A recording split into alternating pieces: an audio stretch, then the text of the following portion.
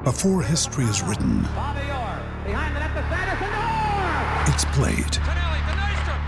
Before it's frozen in time, it's fought one shift at a time. Before it's etched in silver, it's carved in ice. What happens next will last forever. The Stanley Cup Final on ABC and ESPN Plus begins Saturday. We got Verizon 5G home internet. It's from Verizon. Safe choice, right? Well, some things that look great end up being not so great. Like the time you bought a shrimp roll from a gas station. Ugh. Or when you bought that used sports car. What about when we got Billy that drum set? The point is, Verizon 5G home internet sounded great, but turned out to be something else. And we deserve fast, reliable internet. We deserve Xfinity. It's time for better internet. Switch to Xfinity. Learn more at xfinity.com/Verizon 5G Facts. Welcome to The Terrible Take, a daily segment telling Steeler Nation what's on our minds. I'm Melanie Friedlander. As we head into the Week 17 games, the Steelers find themselves relying on help to sneak into the postseason. It's not the first time. Just a year ago, things weren't that different. With 2 games left against the Browns and the Ravens, the Steelers needed to win out. They also needed the Jaguars, who were 2-13 at the time, to upset the Colts in the final week. And they needed either the Chargers or the Raiders to win their Week 17 matchup. Remember how that game almost ended in a tie? In 2015, the Steelers needed a little help too, and got it from a fairly mediocre Bills team who beat the Jets in the final week of the regular season. Primanti sandwiches were sent to Buffalo as a token of appreciation, and the Steelers were sent to Cincinnati for the wild card round. An absolutely insane 60 minutes that no Steelers fan will ever forget.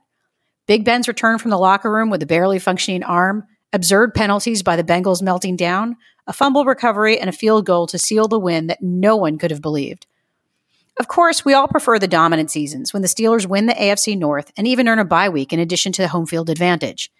This season was never going to be that scenario. Early on, it looked like the Steelers could be eliminated from the playoffs before December was halfway over. But this was a team that never considered tanking for a higher draft pick, not even for a moment.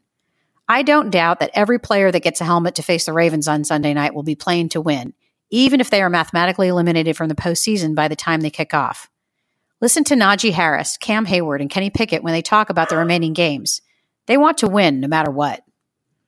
If the Steelers do manage to make the playoffs, their chances of progressing beyond the wild card round aren't much better than last year, when they traveled to Kansas City to face the Chiefs and got blown out. The current top seeds are the Chiefs and the Bills, who both look ready to make a Super Bowl run. If you're the betting type, you wouldn't risk much of your own money on the chance that Pittsburgh advances to the divisional round. Then again, you never know what might happen. That's why they play the game. That's my take. You can follow me on Twitter @GirlSurgeon. Check out The Terrible Take every day at 5 p.m. Eastern Time.